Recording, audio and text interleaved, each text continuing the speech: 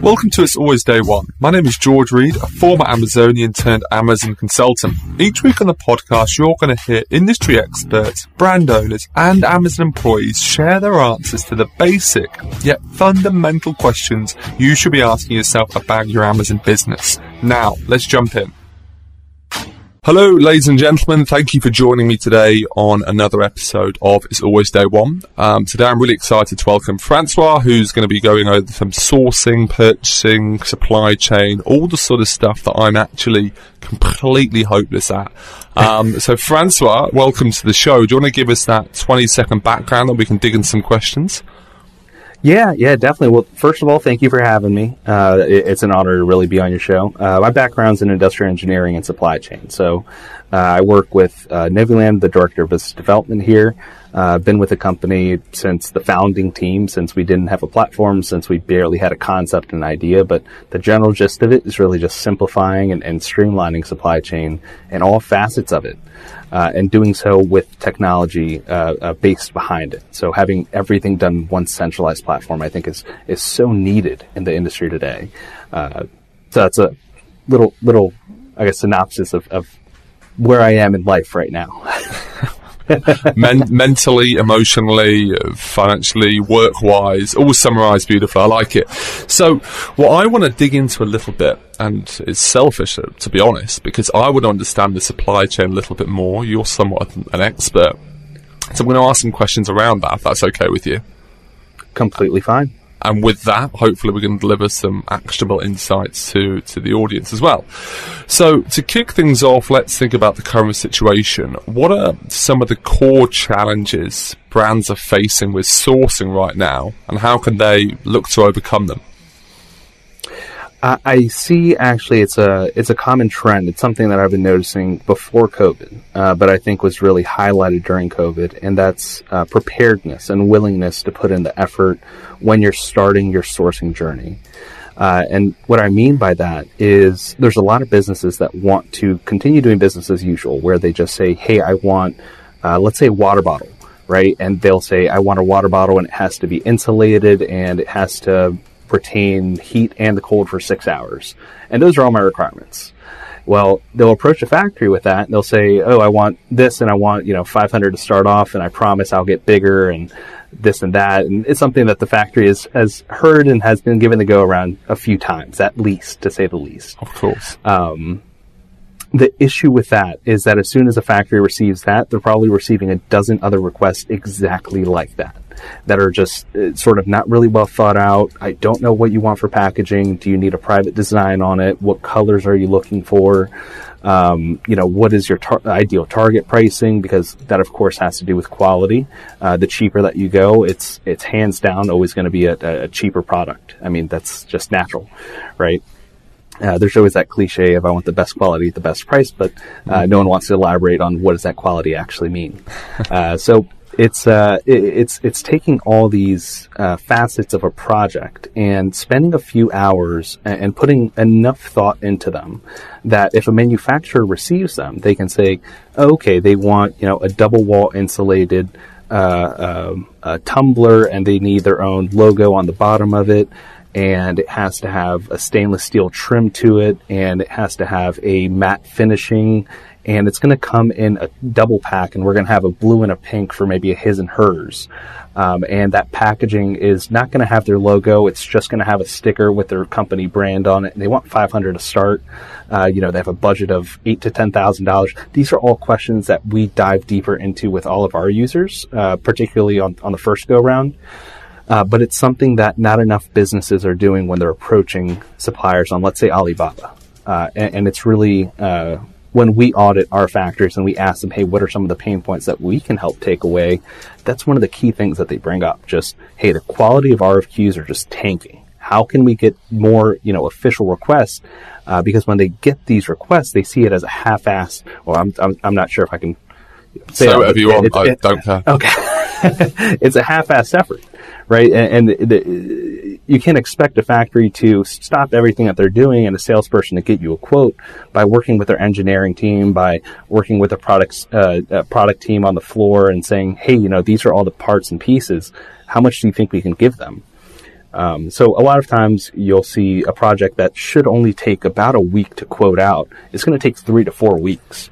And that's really because it's not prepared from the beginning. And that's where you'll see issues with that initial relationship building where the factory just doesn't want to deal with you. You're asking a million questions. You're asking, if I'm the factory, you're asking me to develop your product for you, basically. I have to yank what you want for packaging out of you. It's a lot to ask of for them. And when they have to do this for dozens of companies that are requesting the same thing, you need something that makes you stand out. And that one thing is always going to be preparedness.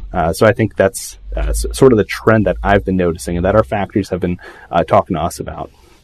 And in order to make this easier, not necessarily easier, in order to create templates, create systems, processes in place, which is the only way to have really scale, in my opinion, I'm guessing there is a checklist or something or other that you typically have in mind that you go, well, you always refer to this.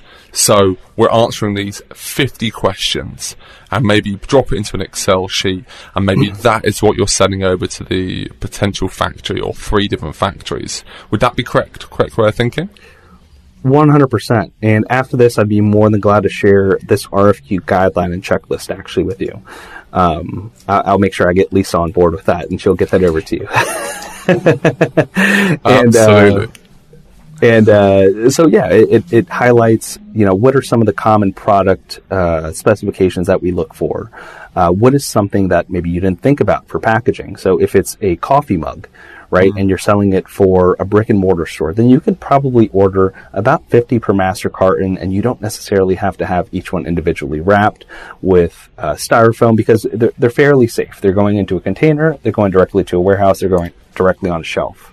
But when you're working with Amazon, you have to think about, hey, how is this going to be handled, right? So now I have to think about the packaging and I have to think, hey, this should probably go into bubble wrap and then into styrofoam. And that box should be a little bit looser. That way it has some slack. And, if it bumps around, it won't just immediately crush. There's a lot more to think about. And in this guideline, we touch on, what are those product requirements? What are the packaging requirements? And what are the quality requirements? And emphasis on that quality requirements.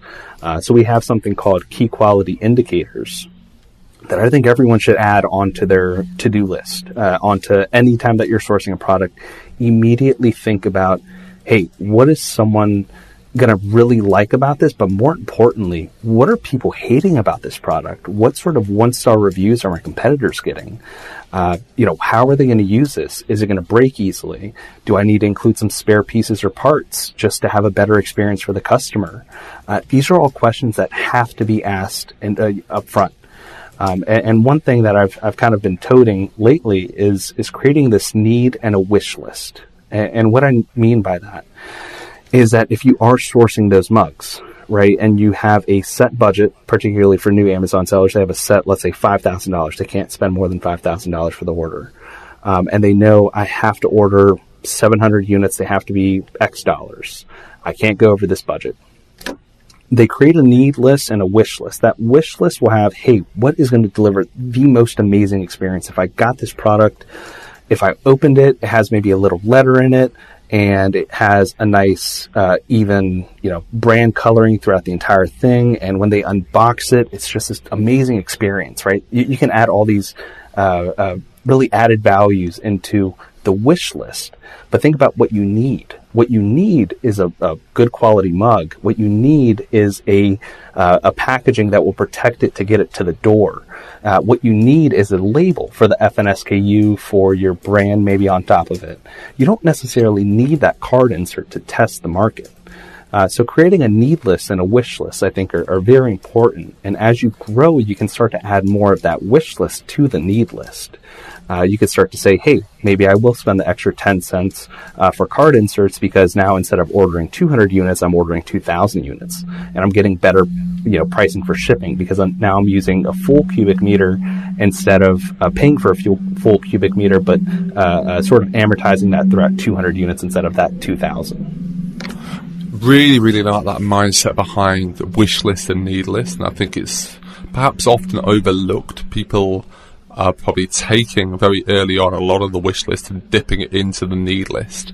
But I like how you're then reinforcing that of, we're just wanting to test the market to begin with, right? It's validation to the highest degree of, will people buy this? Is it going to meet a certain criteria? Have we overlooked something? Is there demand there? And that's where the need list comes in. When you kind of scale that up, then you look at that wish list and go, we now need to start building reviews, for instance. So we need to improve our review collection process through a very nice insert. Or we need to figure out a way to retarget people. So we're going to change something on our packaging slightly so there's a nice QR code on it. Or we need to start getting additional clicks. And I've just finished another podcast. Do we need to think about our packaging again? Because we're not getting enough clicks in the search results because our packaging isn't quite enough. On that first image, amongst all the competitors, it doesn't quite stand out. We need probably a new image because without the clicks, there's no sale. Without no sale, there's no business. So I think it's a really good mindset that you've kind of pulled upon there. So my question then following up to that is, at what point should brands start having conversations with suppliers? Because some of the things in your wish list and need list completely make sense, but when you talk about validation and things like that, people coming to you at the moment, some of the more successful brands, have they done a lot of validation already? Or are they going, we're going straight to the supplier, we haven't really tested the idea, we haven't built out an email list, we haven't built out any following, any assets, nothing, we're just going off our gut and we're going to supplier? Do you feel that's a waste of time? Kind of what the conversations you're hearing a lot from the more successful players? Yeah, I think it's definitely I would say even a 50-50 split. We definitely work with the companies that are more than willing to invest in a full container load or half a container load of a new SKU. But it's usually because they have a firm understanding of the market, not necessarily the product. So they know, hey, these are, we already built out these email lists. We're selling on Shopify. We know that we can sell X amount. So they're fairly certain that they're going to be able to sell through half a container. And they understand also, like, they're going to get the best shipping rates if you fill up that half of the container and then you fill up the other half with items that you 100% know are going to sell. But we also have those that are a little bit more reserved and want to test the market with, let's say, just 500 or 750 units. A lot of it, I think, comes down to strategy. Some of the ones that start off with those higher quantities, they're more willing to do giveaways. They're more willing to do what Amazon hates, which is sort of exchange a product for a review. It happens. I mean, it's there's no sugarcoating it. It does happen out there. While those that are sort of just trying to test the market very early on with just that 500 units, I think in a sense they do have their own need and wish list. They know, hey, we have to buy the product for this amount to be able to sell it for that amount. So what can we do to get there? And when they'll submit their RFQs to us, our product specialists will let them know, well, we're about 15, 20 cents off of what your target is. What you can do is remove the card insert. What you can do is not go with a full custom packaging. So now we're getting back to the basics, right? What do you need? And I think it's exactly that. They realize that they don't need that custom packaging. They don't need that card insert. They need to validate the market. And so it's really it's split. It's based on what sort of resources you have, right? Everyone has a different amount of resources and how much risk you can take with those resources, whether that be money, whether that be time. I mean, if you have the time and you order 10,000 units, you could sell it over the next 5 years, I'm sure. Hit up a bunch of friends on Facebook, right? Join the Facebook groups. But, if you have a goal, I want to sell these in the next 6 months, you might just want to start with those 500 units. And in those cases, you might just want to work with a trade agent or work with something that's less customized. Might be a little bit more expensive, but and you have less customizations on it, but it gives you that need. It gives you the need to test the market. Hey folks, it's George here. I'd like you to check out my new site, georges.blog. It's where you can find all of my famous weekly emails, as well as how we can work together. To repeat, that's georges.blog. Now, let's carry on with the episode. Are you seeing people more, particularly when they're first starting out, are they leaning into trying to get the best possible price, or more thinking, I don't mind paying 20-30% more because my quantity is very low, but I know that I'm going to get this quantity in, I'm going to get some good validation of people are willing to pay X for it. I'm not going to make good margin to begin with, my margin can come in the end. Because that's always been my kind of thought process of going, even if I pay £8 instead of £5, don't be tempted with the £5 just to get like the volume up and the better price, because you've got no idea that your marketing's going to work. You've got no idea how quick it's going to take to get to Amazon, how it's going to take to get accepted, how long it's going to take your Facebook ads working or your advertising working. You don't know how long that's going to be. Competition can then increase, the market can change, whatever, and you could be in a completely different situation to going, well, let's be take a lower risk option, pay a little bit more, make no margin whatsoever, but prove the concept. Where do you see people more leaning towards, or is it still like 50-50 split? I would say there's actually a third option out of those two options. And it's one that we see, I would say, with the majority of new Amazon sellers or just e-commerce sellers in general. And that's that they want a very low MOQ. They want a very, very low price. They want the price that you would typically get for a full container for a low MOQ, and they want the quality that you would get at the best, retail big box store. And so it's this little triangle where you have to give on at least one of them. And if you're giving up on price, then you'll likely get a better MOQ, a better quality. If you're giving up on quality, you're going to get a better price and likely a better MOQ. So you can't really have all three. And if you do find a factory that can give you all three, cherish that relationship. That's the number one thing I can say, because that is similar to a unicorn. And it takes a while to get there. It definitely does. So I would say that the third thing that I always see new sellers approach factories and approach us in general with is that they do want those ridiculously low MOQs. I'm talking like 200 units of completely customized products that would typically require a tooling or molding, and they don't want to pay for the molding, or they don't. Let me take that back. It's not that they don't want to pay for the molding, it's that they don't understand what molding really is, and they don't understand the tooling behind it. And so I think it's an education thing, but they do want the low MOQs, the great quality, and the great pricing. And it's very misleading, because they will see that on the marketplaces. And I won't name the marketplaces, but it's the ones where you can see 100 MOQ for 2 cents, and then you start talking to them, and then they actually tell you, oh, you want this many, it's actually 30 cents, and they'll waste your time, basically. So it's somewhat misleading. Yeah, I completely see where you're coming from. It's a bit of a jungle out there for those getting started. If we talk about then terms a little bit, and obviously the bigger you get, the better terms you're going to achieve. But how can brands get better terms from suppliers as a whole? What are the things and questions you need to be asking? What leverage do they have? How would you approach the conversation? We'd be kind of keen to hear your thoughts. So it's all about relationship when it comes to terms. When it comes to pricing, it's all about how can you improve efficiencies. But when it comes to terms, it's all about relationship. So the number one thing that you can do is stick to your guns and be honest when you're talking to your suppliers at all times, and see it as a two-way street. That there are going to be the good times and there are going to be the bad times. It's completely inevitable. If you do it long enough, you're going to run into issues.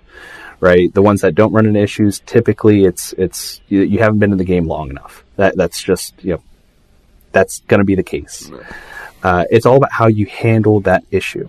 So if the factory, let's say, made the wrong color and they shipped a whole container of the wrong color to you, are you going to point at the factory and wag your finger and say, "Hey, you messed up. You have to fix this. Give me better this. Give me better that. Take all my items back"? Or are you going to say, hey, okay, how can we fix this together? I understand I can't sell these. Can I liquidate them, and then I'll use whatever I liquidate for the next order, and then you have to give it to me at cost? Or try to find the solutions with them. And I think not enough businesses, particularly as they're growing, use that opportunity. They use it as again, wagging the finger, pointing strong arm in someone. Right. And that's it's a big opportunity missed when you do that. As you grow with them, they're going to want to give you better terms as they see the larger volumes. When they start to see, hey, they started off with 500 units. Over the past year, they've grown 200%. They're expecting to grow, I don't know, let's say 200 to 300% over the next year. I understand this is affecting their cash flow. Telling them all of these things, while at the same time not just saying, hey, I don't have the money to finance my order. It's, hey, I want to take this as an opportunity to grow and to grow with you, not to grow with any other supplier. I would like to give you the business because you've been treating me good. And so as you sort of grow with them, make sure that you highlight the times that they do, a good job, the times that they do a bad job, find a way to work together through them. And at that point, as you grow, you can start to sort of incorporate the conversation of, I know we're working on 30/70 terms, but I have this new opportunity to, let's say, expand onto Shopify, and I need an additional 5,000 units, for Shopify. But right now I'm really hoping to expand into, let's say, net 15 terms after paying 50% up front. And they'll see that as an opportunity for them also to be able to produce more items. And as long as you've paid on time, as long as you haven't tried to strong arm them in the past, as long as you're nice to them, I guess is an easy way to say it. Cutting out all the fluff. As long as you're nice to them, you treat them well. I think they will be more receptive to hearing. You need better terms so you can grow. I think, I've been reading a lot of Dale Carnegie recently of how to win friends and influence people, and there's so much to be said of just straight up being nice to people, building those relationships, building rapport, remembering small things, whether it's a particular time of year which is important to them, or whether it's their child's got the flu or it's birthday or whatever. I think there's the small touches like that, but the overall consensus of you're looking to build a relationship, a business relationship, yes, but also a personal relationship. And however you can foster that relationship is only going to be supportive of your business relationship. That's fantastic. I like that summary there. So my only kind of final question would be, what are your thoughts in terms of the biggest threat to an Amazon business right now? A lot of the answers we get is related to Chinese suppliers coming direct. So I'm really keen to understand of where you see the big threats are, and if that is something that you feel is a big concern for brands today. And I'm going to have to toot our horn a little bit here, because this is something that we've been pushing for about over a year now, and that's education and supply chain. I think that is the biggest risk to most online businesses, actually. Most businesses want to do things as usual. They want to run with this just-in-time manufacturing business where they have something being manufactured. They have just enough inventory to last them until that manufacturing run gets to the warehouse, right? And a lot of businesses don't want to have that carrying cost associated with their inventory by using something like a 3PL or having their suppliers hold inventory for them. But even though they are costs, they're not necessarily something that's bad for your business. They are investments into mitigating your risks, and that's what we're all about here, actually. So I think it's educating yourself with what are your options and what risks is my business actually taking right now. And I think when a business actually analyzes their supply chain, they'll see that they're taking tremendous risks by solely relying on Amazon FBA, by only having just-in-time manufacturing done, by not having that additional inventory, by only using one freight forwarder, by having, something that I've heard a lot more recently for some reason, and maybe it's just targeted towards me, but I've seen a lot more people accept a supplier-based QC report, and the supplier will, the factory will tell them, oh yeah, we're going to do the QC, don't worry. Well, that's actually a main cause for concern. If they do QC, and let's say you're a new seller and you don't want to pay $200 to a QC third-party inspection company. You just want to have QC done because you hear that you need QC. Well, now you're going to get those products into Amazon. Now you're paying FBA fees. Now you're going to start to get returns and reviews, 1-star reviews for any products that actually failed QC, and you would have caught that while it's in China. And that's a risk, right? That's a risk that a business is willing to take. So I think education in supply chain is one of the most important. I think it's more important than PPC. It's more important than inventory management, just inventory management, because I understand the marketing is important, of course, and advertising is important. But if you have a risky supply chain, your supply chain just completely craps out. You're not going to have any products to market.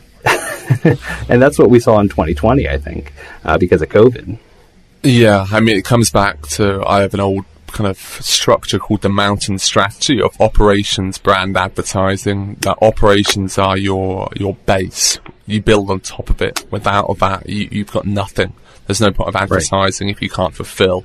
There's no point of building a beautiful brand presence if your supply chain is never going to get the product and it's never on offer. Really like that summary, and the educational piece is huge. Francois, I'm going to round things up there, as I like to keep things short and sweet. But thank you so much for 25 minutes of your time today, and look forward to hopefully speaking in the future, mate. Yeah, 100%. I appreciate you having me on, and thank you. No worries, pal. I'll drop some links to how people can connect with you afterwards, and I'll speak to you soon, buddy. Ciao. Bye.